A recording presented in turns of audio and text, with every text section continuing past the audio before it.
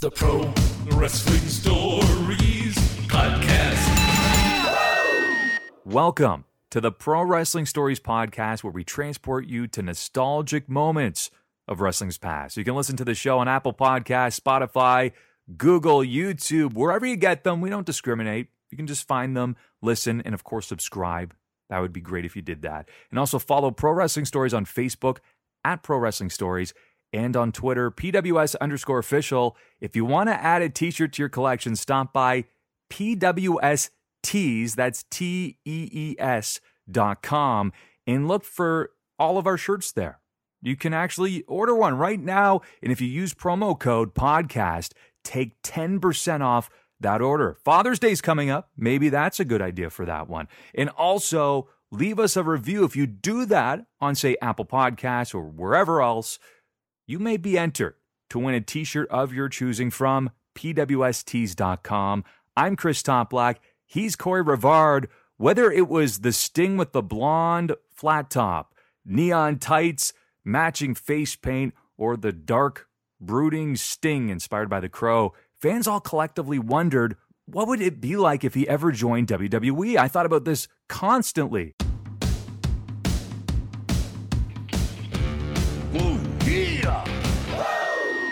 Corey, do you remember the first time you ever saw Sting, and did you ever think he would eventually make the jump to Vince McMahon's WWF or WWE in the 90s or 2000s? Well, the first time I ever saw Sting and or heard about Sting, I was a WWF guy, but you were always fully aware of the other roster. Of course. And I don't know if you had this as a kid, but I was so confused. I didn't understand how they had the guy who sang "I'll Be Watching You" as their main guy. I'm serious. I couldn't differentiate that there could be two Stings on the planet. Gotcha. I had the same problem with Sid Vicious. I was like, they also have Sid Vicious? I thought he died. I thought he died. Faked his death, and he came back to wrestle in WCW. Honestly, as a kid, I couldn't figure out how to. I mean, I thought Tom Selleck and Burt Reynolds were the same guy. You know, as a kid, you're just confused about everything. I remember him being the hero for the other team. But yeah, you always thought that everybody would be swapping. Eventually, he was going to get there at some point.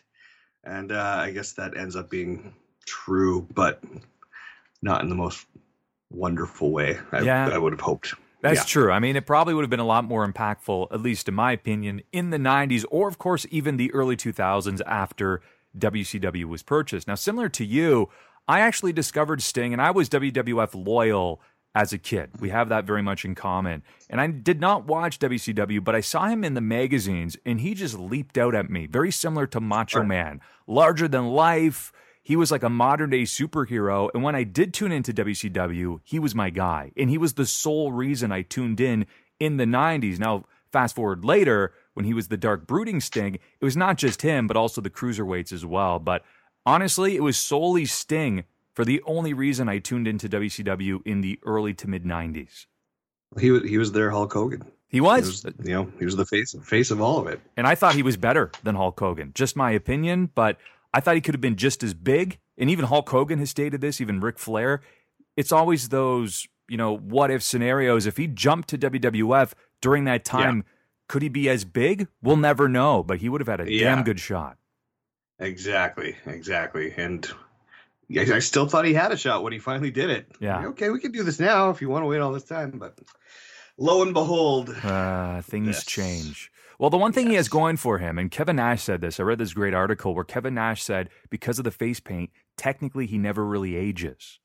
Just the body. Right, yeah, that's not a bad point. Yeah, and it's true because when he showed up, you'd think, okay, the hair's a little different, maybe a little bit less hair. He's still in pretty reputable shape for his age. And of course, he has that well-known makeup. So in professional wrestling, the one thing we can agree with, Sting is essentially a household name. You know him. Whether you watched WCW or not, he's an undeniable legend. So as we know, World Championship Wrestling was bought by Vincent Kennedy McMahon. It was on March 23rd, 2001.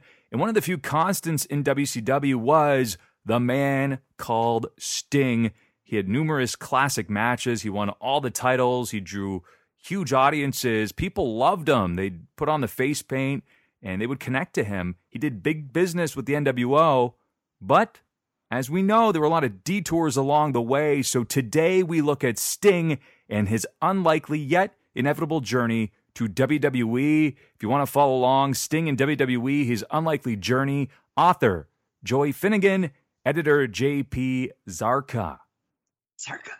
Sting, in his own words, Sting opens up on why he didn't come to the WWE after the WCW acquisition in 2001. Sting says, I talked with Vince McMahon. He was really good to me, but I just got the feeling that, put it this way, all the guys from WCW that went to WWE when the acquisition happened, by then, it wasn't a real WCW because for so many years, WCW was Hall and Nash. You know, it was Hogan, it was Savage, it was Sting, it was Luger, it was the Steiner brothers. Mm-hmm. A certain package of guys that were gone, and the package that he had left had dwindled down to a small group of guys who really great wrestlers, phenomenal talents, but they weren't with WCW for all these years. And mainstay kind of names and all that. So then Sting goes on to say, I was watching what he was doing storyline-wise, and he'd have WCW against WWF and that hostile takeover thing, like there was any other choice. That had to happen, obviously. Of course. That whole deal there, I'll never forget Booker T making his first appearance on their show, and he came into the ring, and he's making this big, huge fight, and guys are flying all over the place, and then The Rock comes into the ring, and The Rock is hitting guys are all flying all over the place. And then they come back to back, and he turns around, and they look at each other, and The Rock looks at Booker T, and he says, who are you? And that one little comment is all it took to just bury somebody, in Sting's opinion, bury somebody like Booker T. So let's let the world know that you're a WCW guy, and you're a peon here. It wasn't going to require lots of work for Booker T to come back, and he did, because he's a talented guy. And after all the years I put into wrestling at that point, it just seemed like a gamble to me. I didn't trust how I would be used. So the quote here is from his Sting Return of an Icon DVD. And the reason why was because I watched this, surprise, surprise, like a dozen times. And it was the fact that tattooed on his body. It was memorable because it was the first time he really spoke about it in depth. Because we always wondered, so why didn't you come here? But when he lays it out in that scenario, do you blame him? Because, again, it's the first time he addresses it. Do you think he has a valid point here, Corey? I mean, I've never seen WWE misuse anyone before, so I can't imagine where he's going with that. He's got a great point. I mean, he ends up being misused anyways, but he's not actually remembering that exactly right anyways. That's not exactly how it went down, but... It goes to show, too, how he cares about guys like Booker T, who was the lifeblood of WCW, especially in those final years of saying, why are you going to minimalize who he is? I mean, at the time, he was like a two-time champion in terms of he was holding the World Championship and I believe the United States Championship at the time. You bring him over and The Rock says, who are you? He's Booker T. No, The Rock was putting everyone down anyways all the time. That was his gimmick, was being a dick. Mm-hmm. So, I don't know. That was part of the deal. And they're going to obviously have one company against the other. And I don't know. But he ends up being misused anyway. But it just took a lot longer to get there. Well, as we know as well, too, if you are not a Vince McMahon creation, you likely won't receive the same treatment. Unless you're an AJ Styles or someone else who just rises to the occasion, in my humble opinion. Right. Yeah, exactly.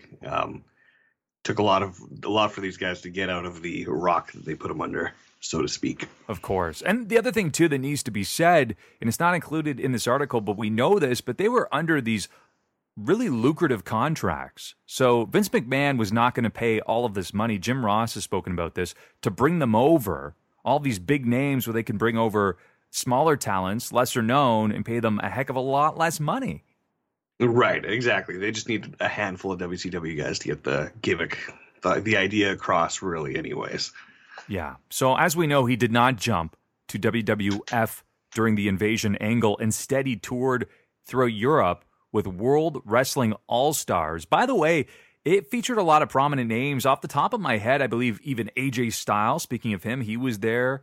Low-key, Buff Bagwell was there. Eddie Guerrero was there for a period of time. Jeff Jarrett, Rick Steiner, Scott Steiner, Stevie Ray. I know, surprisingly, Bret Hart was actually the first commissioner over there. And even Jeremy Borash, who we now know with WWE, He was the booker. Jerry Lawler was there for a moment in time when he actually left WWE, WWF. So they had a decent roster. They actually had some young talent there, but it lasted, I believe, less than 2 years. It just kind of fell apart.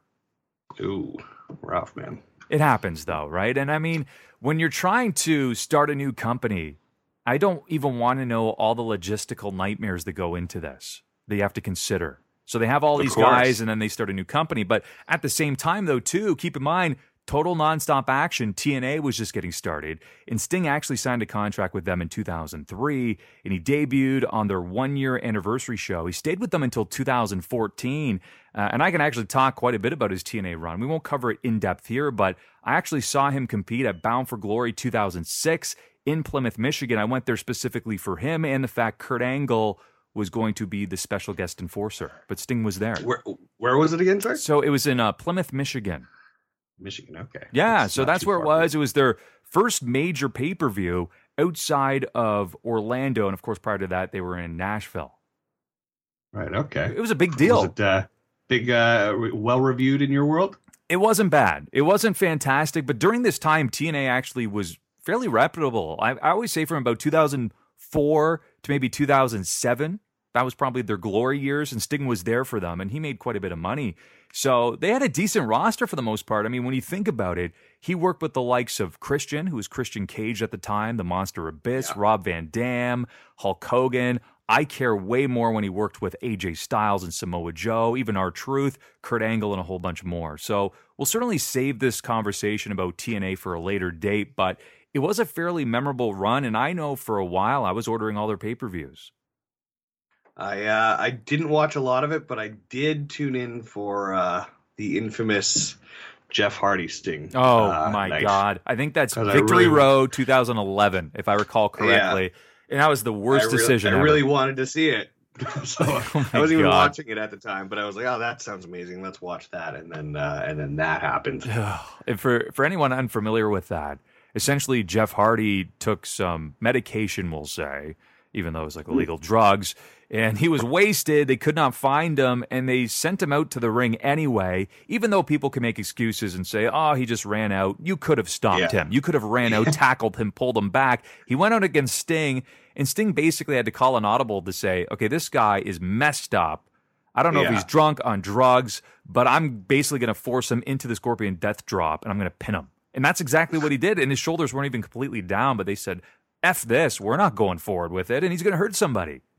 And he looks really confused after, like, why'd I just lose in 1 minute? He wanted to keep going. Yeah, and it's sad, too, because Jeff Hardy's faced a lot of demons in his life and in his career. To me, that was the lowest of the lows, at least that I got to witness and probably you witnessed, because as you noted, when you look in his eyes, he's lost. He's totally lost. And you think to yourself, imagine if you're Sting. Pissed. Yeah, the story about this, though, too, was apparently, as ticked as Sting was, he didn't hold a grudge against him. I mean, it shows what kind of guy he was. If it were me or you, and we were in that situation, I would have been waiting behind the curtain, maybe ready to jump him. I would have been that angry. He's a nice guy. He is. He's too nice, I think, actually. He could have been like, you just ripped off all the fans here. You ripped off all the people ordering the pay-per-view, and you ripped off a great match that we would potentially have that people were waiting for and anticipating.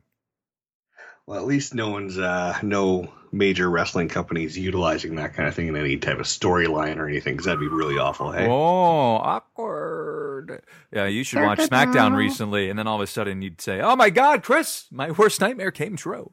You saw that. So it all came to an end, his career in TNA, by the way, when he lost to a man who was so underutilized in WWE, was EC3, Ethan Carter III, and that was due to interference from Magnus, who is now Nick Aldis in NWA, who's doing fantastic there. So in response, Sting actually challenged Magnus, who was the TNA World Heavyweight Champion at the time, of course, naturally. Title versus career took place on January 23rd, 2014. It was an episode of Impact. It wasn't a pay-per-view. Sting lost, and his contract was terminated. So obviously we talked about TNA. Now the negotiations with WWE officially begin.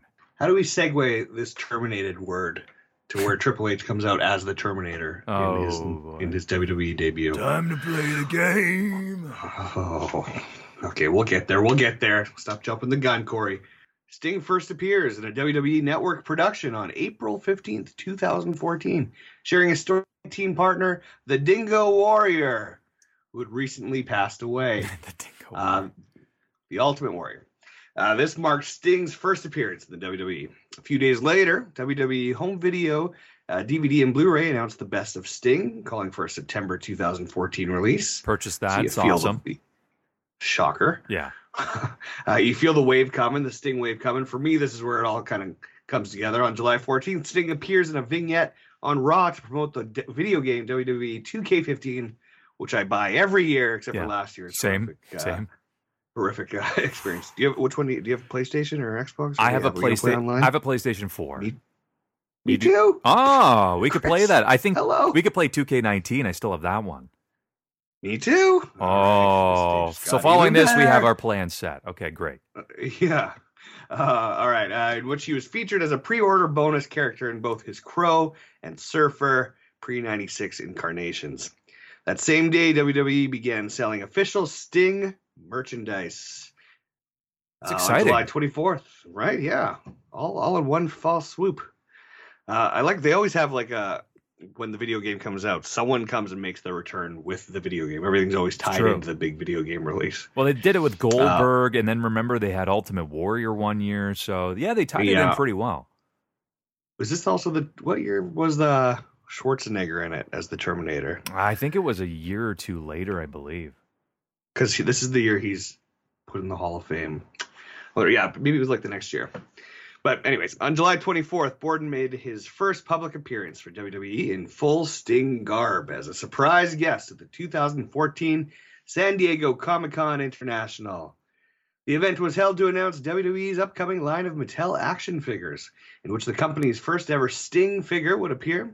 Prior to that appearance, Sting gave his first interview with WWE.com, which was released later that day. On August 4th, WWE announced Sting as a guest on the WWE 2K15 roster reveal panel, which I actually watched because I cared that much about the I did too. I actually did too. You? Yeah, and the one prior to that, I still remember it because you heard Sting's music playing. This was at the Comic-Con. And then you hear a fan go, "It's Sting!" And he walks out, and I'm going to admit it right now. I popped huge for that because Hulk Hogan was on stage, Paul Heyman, all these guys, and Hulk put him over massive as well, even Paul Heyman, because it's a big deal. It's Sting finally there, in person, in the flesh. Of course. My poor girlfriend at the time had no idea what the hell was happening. I forced her to watch a video game roster reveal, and now I'm single. All of this led up to November 23rd. At the age of 55, Sting interrupted the main event of Survivor Series to cost Team Authority the match, officially marking the first time Sting had ever stepped foot into a WWE wrestling ring. Do you remember that moment too? Because that was so incredibly exhilarating when his music hits, even though it was very different, but you saw the crows, and then on the screen you see his face and you think, oh my God, is he actually there? I think that might be the best part of his whole WWE career, yeah, to be honest with you. I'd say It doesn't amount to more than that moment, I don't think. Well, that was amazing. That gives me goosebumps even thinking about it. Yeah. Yeah, except that you see that he's coming out to Triple H, and then right away you're like, oh shit, I know where this is going. Yeah, bring out the shovel. Yeah, yeah, exactly. So, what do you think about here? They're finally doing business together. Did you think it was ever going to happen? Because at the time when we were talking about Comic-Con and the roster reveal, he could have just been destined to be a brand ambassador. Did you actually think that he was going to compete, or did you think, okay, all he's going to do is just be in interviews and sell some merch, because of course he will, the action figures, but would he actually be in a ring? 100%. I thought he'd be in the ring. I don't think WWE would have cared too much about health or safety. They needed to get that guy in the ring. True. That was the fans would have rioted, and he got a couple matches out of himself. True. They would say money lost if they actually left it on the table, right? Exactly. Not the matches we were looking for, but alas. Actually, what would you say? Would you prefer that he had no matches instead of the matches that he had? No, I like the matches that he had. I thought that at least, it gave us some memories. I mean, I didn't love the outcome, especially with Triple H, but there's a reason for it, which I'll explain. With Seth Rollins, it was actually great that Seth Rollins won. It was just the fact he got injured during the match, which we will cover. Yes. which was yes, scary. okay. It was frightening because I was actually in a hotel in Salt Lake City, Utah. I was going to a conference on behalf of my software company. So I was there basically presenting and meeting with some various people as well, too. And I watched it from my hotel room. And I remember it occurred, and I had to go present the next day. And I thought, I'm not going to be in the right mindset. One of my all-time favorites just got injured. He's stumbling around the ring. He may have broken his spine at the time. I remember thinking, this is going to be the worst sleep ever. Can you call in sick for work because your favorite wrestler got injured? Probably not, and probably not when I'm in Salt Lake City, Utah, and I'm expected to be I need there. a day off, guys. I'm sorry. They're like, we paid for you to Sting go got there. hurt. What are you doing? It's like, Sting got hurt. This is a day off for me. Yeah, come on. I actually called in sick for work once because my sister called me saying that David Letterman died, which he's still alive 20 years later. But I called in sick for work because I was so sad. What a about it. cruel joke, right? Yeah. David Letterman is alive I and think she well. actually thought he died. But He's on Netflix. He's alive and well. He's enjoying Yeah. retirement, and all of a sudden, David Letterman's dead. And yeah, hey, I would be blindsided too. I loved him. I grew up watching him as well. that's my George Carlin. Oh boy, wow! Chris is obsessed with George Carlin. I am. I've been obsessed with Letterman for my whole life. There you go. Another person I've been obsessed with too is Johnny Carson, but we will leave that for another day. And again, Those are our David talk show heroes. David Letterman, the man who carried that torch. So I have the utmost respect for him. We get to the world needs to know. The world needs to know if you called in sick when Johnny Carson died. Yeah, it didn't happen because I would have been 6 years. No, I would. It wasn't 6. I think he died in 2001, maybe 2003. Yeah. So no, I went to high school that day. I had to get my grades. Yeah, that's I had to fair. salvage them.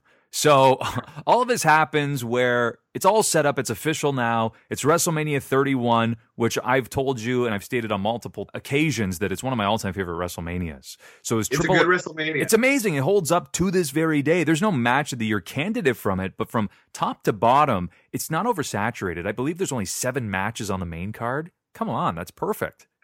And I know people look at Roman Reigns, Brock Lesnar matches as it seems drab from a distance, but So I watched good. it recently. And it's a good match, actually. It's amazing. I thought that Brock Lesnar sold his ass off in that match. I thought they did a fantastic Absolutely. job, great chemistry together. But of course, one of the biggest, most memorable matches at WrestleMania 31 was Triple H versus Sting. Scott Hall had something to say about it. It was in an interview with Sports Illustrated. He opened up about the match that Sting had with Triple H. See if you agree with this.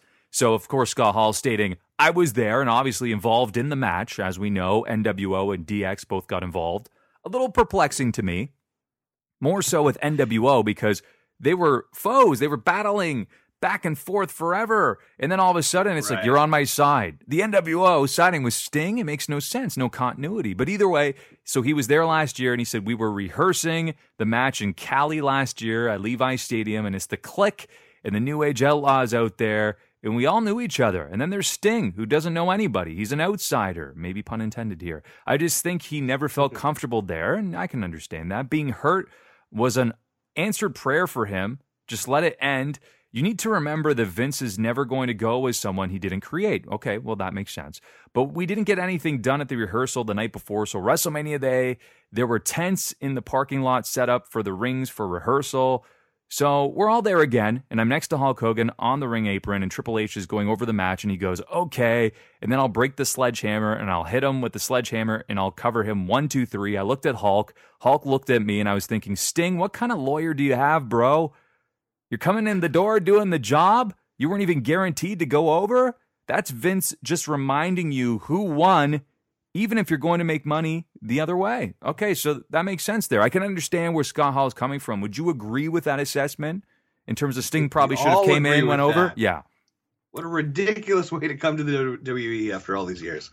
Now, you know the theory as to Stupid. why he lost, right? So the theory as to why he lost is, if you recall, there was a bit of a clash between Triple H and The Rock at WrestleMania 31. Remember, Ronda Rousey was there? So they were thinking the next year was going to be Triple H versus The Rock, and you can imagine Vince saying, well, you got to keep Triple H strong. If we're going to have that match, you got to keep it strong. So that's why Sting lost. I think that's just one theory. It kind of makes sense, but also he could say, Not good enough. yeah, that's still not good bizarre, though, because Triple H is a heel. He can afford to lose. It doesn't matter. You can build him up for an Exactly. entire year after that.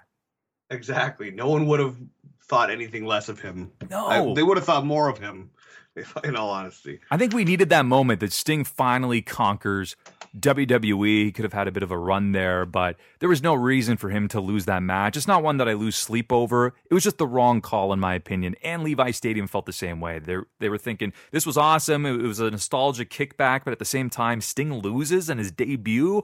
All of these decades in the making. Come on. Just another Triple H stealing a storyline, hijacking something people wanted forever. That's just kind of what it felt like to me. That's true. So we did not see Sting for several months, by the way. It was not until the night after SummerSlam 2015. It was Seth Rollins and Triple H. They were going to reveal a statue. I believe you remember this moment. I was watching it, and I thought it was very well done because, normally all of a sudden you see like the statue be revealed, and I knew something was going to be there, something was going to be wrong. I think it was going to be like defaced or broken, but instead, Sting's in there. And I feel bad for him because some of his makeup is partially off because it's probably so damn hot, and he's sweating his ass off. Too. He must have just been sweating like crazy in that thing because they took their time to reveal that. Yeah, they're like, I just felt like the drum roll was going on forever, and he's probably like, "Come on, open up." Yeah. It's like those guys who are stuck hanging out under the ring for the whole night and finally get him out after 4 hours. Could you imagine Sting, who's such a gentleman, finally breaks kayfabe and goes like, "Just fucking hurry, come on, let's go." So that was the way in which Raw ended, right? And Sting was holding up the World Heavyweight Championship, and something a lot of people thought they'd never see. So naturally, they're thinking, okay, where are they going in this direction? Is it going to be Seth versus Sting? So from that episode of Monday Night Raw, where for one time only, Sting in the WWE World Heavyweight Championship, it became a real thing. He's holding it high above his head. So Sting tormented Seth Rollins, right? I mean, he destroyed the statue. All this happened. And then we move forward to Night of Champions 2015. This, of course, was where I was telling you I was in Salt Lake City, Utah, which, by the way, I went there on a Sunday and everything's closed. You can understand why. Seth Rollins wrestled 2 matches in a double main event, if you recall. So kudos to him. I don't know how he did this, but in the first, he defended his recently won United States Championship against John Cena. The Doctor of Thugonomics picked up the W, taking back his prized U.S. title. Of course, he had the U.S. Open Challenge. And then as we move along, it's Sting versus Seth Rollins. The match that ended the Sting in WWE era. Oh. Following his loss to Cena, Seth was now forced to face Sting for the WWE World Heavyweight Championship. It was a solid match, but it's forever marred by the fact that it was Sting's last. It was a buckle bomb that did him in. Oh, it was brutal, wasn't it? Which I think got outlawed this week, if I read correctly. Really? Well, it should be. That? I think it makes sense. I mean, using the buckle bomb is hurting way too many people. It's a dangerous move because you can't really control their body, and it's just momentum taking them into the corner. And also keep in mind, too, who else got injured with that? Was Finn Balor. Remember, against the barricade as well. I think he popped out his shoulder or something. Yeah. Seth Rollins has kind of got a little reputation for hurting people. Don't ask Brett about that, by the way. Yeah, Brett would agree with me there. He's like, I think he said, I quote, he's going to kill someone. And I was like, Brett, if I was your publicist, I'd say, please, let's not release this. Oh, Brett likes to talk, don't he? Yeah. So Seth busted it out on who knows how many occasions and didn't do anything different with Sting than he did with any of the countless other guys he hit it on. It was a matter of wear and tear. Sting's a 56-year-old guy at Night of Champions 2015. That's not a normal 56 either. That's a pro wrestler 56. Yeah. Keep in mind, the man started his professional wrestling career in 1985. And this was 30 years later. Jeez, that's so long. That's a long time. And he still might come back to AEW. Oh, maybe. I don't think he will. I don't want him to jeopardize his health. I really don't. Yeah, that's fair. You watched Double or Nothing, right? Of course. They said Sting's name at some point, and I was like, Stinger Splash. I think it was Stinger Splash is what it was. Is that what they said? Yeah. I was like, oh, this is it. Didn't happen. All right, so shortly after the event, there was a Sting in WWE interview to help fans get a handle of what happened to him. Oh, God, and what happened? Interviewer, what happened to him? Interviewer says, were you aware of exactly when your injury occurred during the match? Sting says, oh, yeah, definitely. Both times into the turnbuckle. First time was like whiplash. Ugh. It's my fault. Bottom line, I know better. Second time I went up into the air and back towards the turnbuckle like that. I thought, well, that's not going to happen again. And then it did. And the second time was worse. Oh. No. Wouldn't you call an audible to think like, hey, Seth, this really killed me the first time. Let's not do it again. Let's not go back to the well. And that's exactly what they did. He probably just thought, well, it's impossible it could be that bad twice. And it was. Didn't even feel his fingers. I mean, that's when you know it's bad. Where you're thinking, are my arms supposed to feel like Jell-O? No, not normal. Losing all sensation. Interviewer goes on to say, at this point, what's your prognosis, both short-term and long-term? Sting says, bottom line, I had tingling numbness down both arms all the way to my fingertips. And then later in the match, I just felt wrong, whatever it was. And this time, the tingling and numbness went down both my arms and into my legs, and I couldn't feel my legs too well. They just felt like rubber. I don't know how to describe it. I had to go down on all fours there for a minute, get my composure. I was a little worried, which you see him kind of just collapse in the ring at one point. That was disturbing. When I was watching that, I was almost saying, just wave off the match. Like, don't even have it keep going. So it's a credit to Sting, being a professional, that he had to shake off the cobwebs, continue, because he said he owed it to Seth, and he felt bad. Again, the ultimate gentleman, because most people would just say, just call it. I can't even continue. There's no point. I don't have my legs under me. I can't even stand. Yeah, but it's the main event of a pay-per-view at the same time. What are you supposed to do? That's true. Got to give it some sort of finality. Sting says, long-term, well, I'm just going to take care of the short-term first and see how the long-term might play out. And those who saw it know that the Sting in WWE injury was quite a scary incident. Sting says, the referee, the doctor, they're all in there talking to me. Are you okay? What's going on? Can you continue? Are you all right? Tell us what's happening. And the whole time I'm just thinking, oh man, not now. I mean, I want this to be good. And if it ends up being the last thing I ever do in the ring, I don't want to go out like this. Yeah, that's true. I mean, and that's the lasting image. That's a man who's done this for 30 years. He takes a lot of pride in his profession, in his body of work. Is that the way you want to go out, on your hands and knees? I can totally understand that. That's pride. Yeah, exactly. And especially when your WWE career is just going to be defined by a few moments. You don't want this to be one of them. Yeah, it would basically be 3 moments of like the debut, the Triple H match, and this. That's really it. I think there's 2 TV spots. Right? Yeah. I think he does like a tag team match. He actually wins, I think. Yep. His 2 TV spots. Yeah, but loses his 2 pay-per-view spots, unfortunately. But he did put over Seth Rollins pretty huge when asked about competing against Seth Rollins. This was back in 2015, which I'm just going to state for the record, I believe this was the best Seth Rollins to date. They've tried to replicate this in different forms, but I just thought he was riding high. You could have put the company on his back at this point, really. So he said, the biggest pleasure. I'm honored. After 30 years and working with some of the best and some of the greatest, Rollins is, I'm telling you, he's got to be the best I've ever worked with. So when he said that, he had my full attention. I thought, I take that very seriously when Sting's saying that, because he's been in there with who's who. Because he's worked with everyone. He has. Ever. And he said, I mean, this guy has it. I think he's just scratching the surface on what he will do. I've never seen somebody as talented. He's working 2 matches on Raw, 2 matches on the pay-per-view. He's involved in every other segment, and it's physical. He's got guys coming from every angle. He's got a lot on his plate. He's carrying a lot, and he's handling it. He's proving he can do it. I'm just glad I got the chance to work with him. He's the kind of guy who could be in there with a broomstick and make something very interesting happen, a match that people would somehow love. And he went on to say, really, I can't say enough.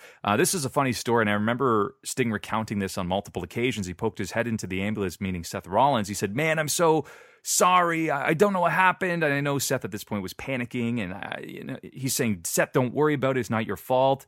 And for 15 minutes, he just said, I just wanted to tell you how much of an honor it was. I can't believe it. And then, Sting, I was you for Halloween when I was a kid. And Sting's like, thanks. That's cool. But he always, when he's recounting that story, he always points out how Seth was saying, yeah, I was you for Halloween. So you could tell, obviously, to Seth that this was a big deal working with Sting as well, too, somebody that he idolized as a child.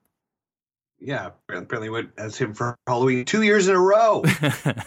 That's amazing. That's good. So ultimately, I imagine you've dressed up as a wrestler for Halloween. Am I wrong? I dressed up as some, but they were terrible costumes. I did the Undertaker one year, and it was horrible. Me too, Undertaker. It's horrible. I remember there was a place in town called McCormick, so you could go in there and buy the actual WWE costume or WWF costume at the time, but it was super expensive, and I'm a kid with no money, so I can't afford it. I can't ask my parents, hey, can you get this? They'd be, you're a jabron. I'm not buying that for you. So I tried to make my own, and it was awful. All that I was asked is like, who are you? I'm like, oh, that's how you know it's a bad costume. That's right. I really hope your parents actually called you a jabron. I like that. I hope that's real. Maybe my dad did. I call him a jabron, so we just go back and forth there. That's how we work on our promo skills, right? So ultimately, Sting received a cervical spinal stenosis diagnosis. Try saying that 3 times fast. The same injury that retired Edge for 9 years. So this was a big deal. This was essentially, you're out, you're not coming back. Right. So that's it. It's weird because despite that, rumors all the time that he was going to go get surgery and he was going to come back. And he was saying, hey, I'm completely satisfied. He's truly a man of no ego. He's 56 years old at the time. That's it. But that said, we can agree the biggest disappointment of all is the fact we never got to see Sting and Undertaker years earlier. And when I say years earlier, I'm talking the 90s or at least the early, maybe even the mid-2000s. Sting was still in pretty peak condition. Taker was. We never saw it. It's that ultimate what if. So do you know what the germ of that dream was? Like, where did that start? Why was this the forever thing? Like, there's a lot of guys. Why was it always those two put together? Is it the dark makeup deal? It was just the darkness. It was like the mysterious, brooding characters that basically also were the constants of their company. When you think about it, Taker never left, Sting never left. So here, like the flag bearers, and they're also kind of similar in gimmicks, yet they're very different. So I think that's why people wanted to see it, because it was basically almost good versus good or evil versus evil. I think Taker could have been evil there and Sting could have been good. Would have been an easy way to market it. Imagine if you had Ministry Undertaker versus Sting. Boom, money right there. Damn. And we never saw it, Corey. We never saw it. They did fight at one point for the NWA title. Yeah, I was going to say way back in the day when he was Mean Mark. Mean Mark Callis, yeah. I've never seen that. I don't know if there's any actual footage of that, but there is. There's footage. Yeah, Mean Mark had a lot of potential, obviously back then, but it was potential that was not fully realized till he got to WWF and had the greatest gimmick of all time bestowed upon him, which he did just fine. He transformed it into his own. So kudos to him, and you can watch all those episodes on The Last Ride as he essentially rides off into the sunset, or maybe not. What's going to happen in today's episode? I don't know. I'm excited. Yeah.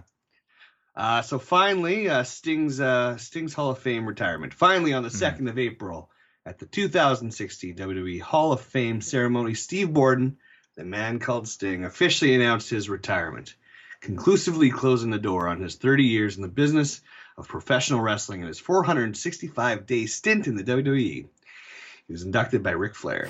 Do you remember that induction speech? It was so all over the place. I felt horrible for Sting. And I know Rick thinks so highly of Sting, but at the same time, he was so off topic at least 6 times. It made no sense. Rick's been off topic for a few years now. Sting says, "You've heard me say it before. You've heard me say it for years, that the only thing that's for sure about Sting is nothing is for sure. Until now.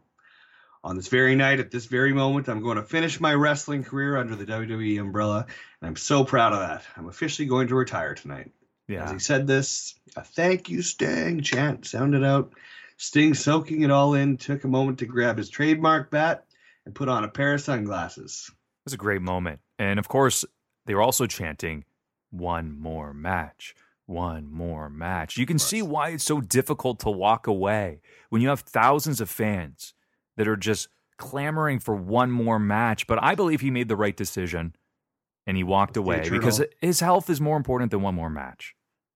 Eternal wrestling disease, that one more match. You just can't get rid of that virus. Have you ever heard Mick Foley explain it? He probably has the most eloquent way of explaining it, just saying you're just looking for that one final high, that perfect note to ride off on.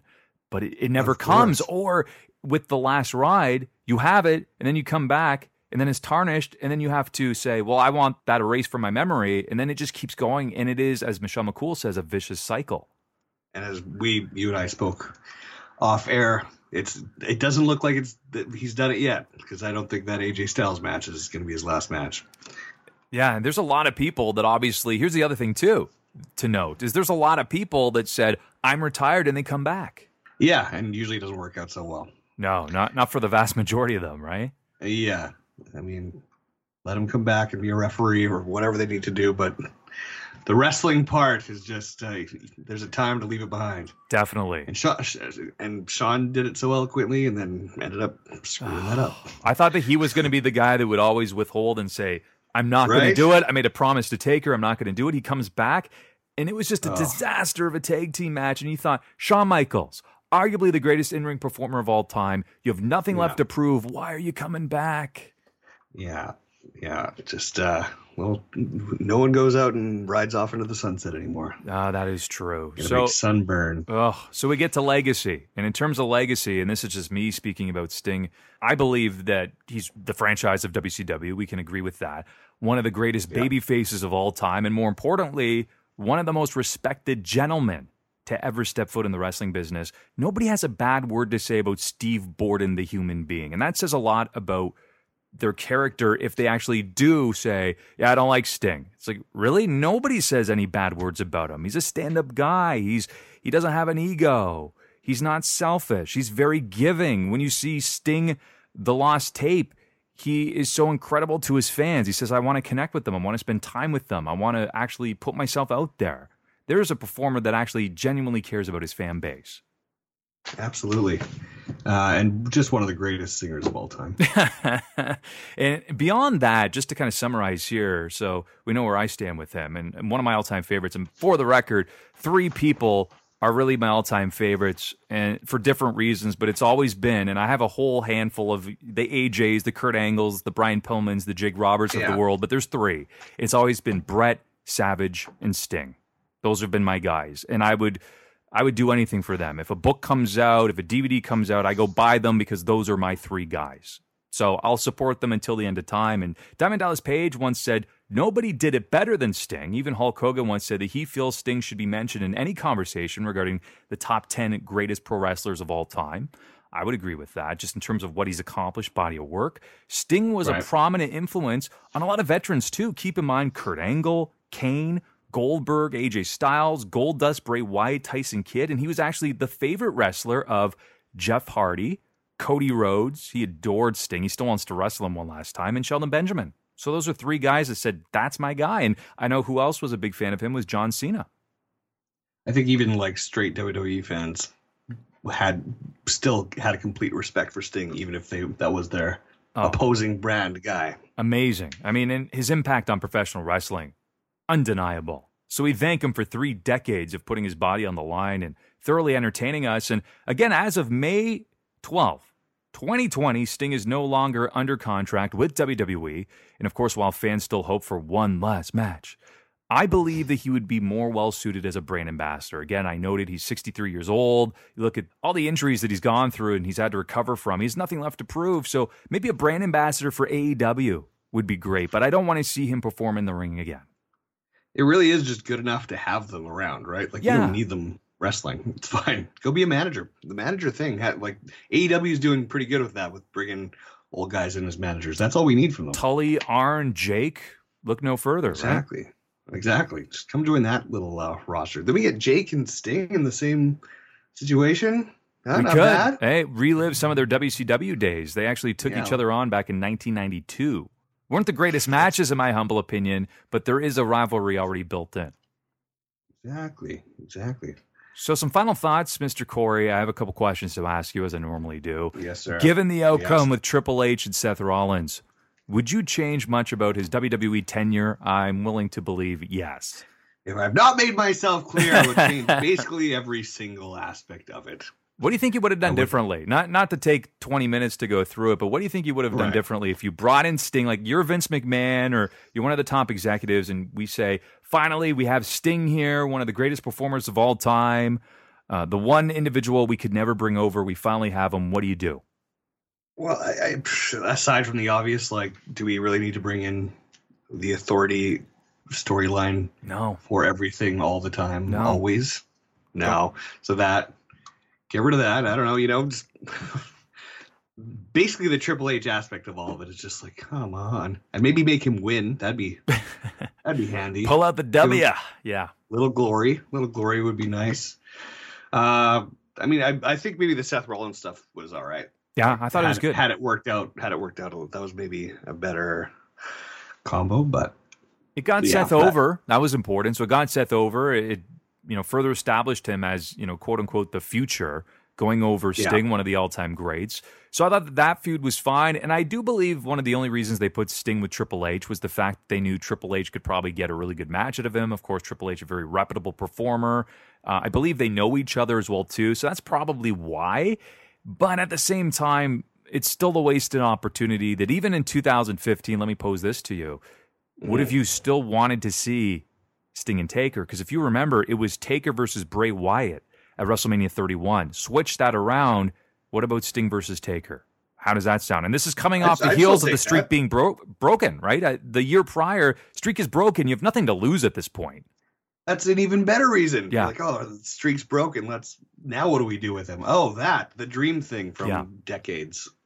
Yeah. It makes sense. There's no doubt. And you know what? Here's another question that I could throw out there, or at least situation, that if Sting loses, would it make more sense for him to lose at WrestleMania to somebody, quote unquote, establishing themselves as the future? That would be kind of cool, too. So if Sting does lose, he loses to, say, a Seth Rollins or somebody else in that situation. Exactly. Why are we still building up Triple H at that time? I don't know. It's absurd. And final question for you, Corey. Where do you rank Sting as one of the all-time greats? I mean, he's the hero from the other company. He's their Hulk Hogan, so he's hovering near the top, I would say. Yeah. I think everyone would agree with that. There's no doubt about that. I do, wholeheartedly. And in fact, when we step away from the microphone, I'm going to paint up my face, do a Stinger splash, lock somebody in a Scorpion Deathlock, and celebrate the life and the career, even though he's not dead. So I'm not saying this as a memorial for Steve Borden, a.k.a. the man called Sting. So this concludes yet another episode of the Pro Wrestling Stories podcast. I sincerely hope that you join us for future episodes. We're gaining a lot of momentum, and that is thanks to you. Thousands upon thousands of downloads, Corey. Obviously a testament to the fact that individuals tuning in love hearing these compelling stories, really, right? It's almost like every breath we take, they'll be watching us. Every breath you take. I'm not going to sing too much or we'll get sued and we'll be kicked off the air. So join us for more episodes as we dive deep into the archives to bring these articles to life in audio form. Listen and subscribe wherever you get your podcasts. Follow Pro Wrestling Stories on Facebook at Pro Wrestling Stories, on Twitter, PWS_official. And if you're looking to add a t-shirt to your collection, stop by pwstees.com. 10% off your order if you use the promo code podcast. Also, remember, leave us a review. You leave us a review. If we've earned it, 5 stars, of course, that doesn't hurt. You will be entered to win a t-shirt of your choosing from, you named it, pwstees.com. I'm Chris Toplack. He is Corey Rivard. Happy trails to you until we meet again.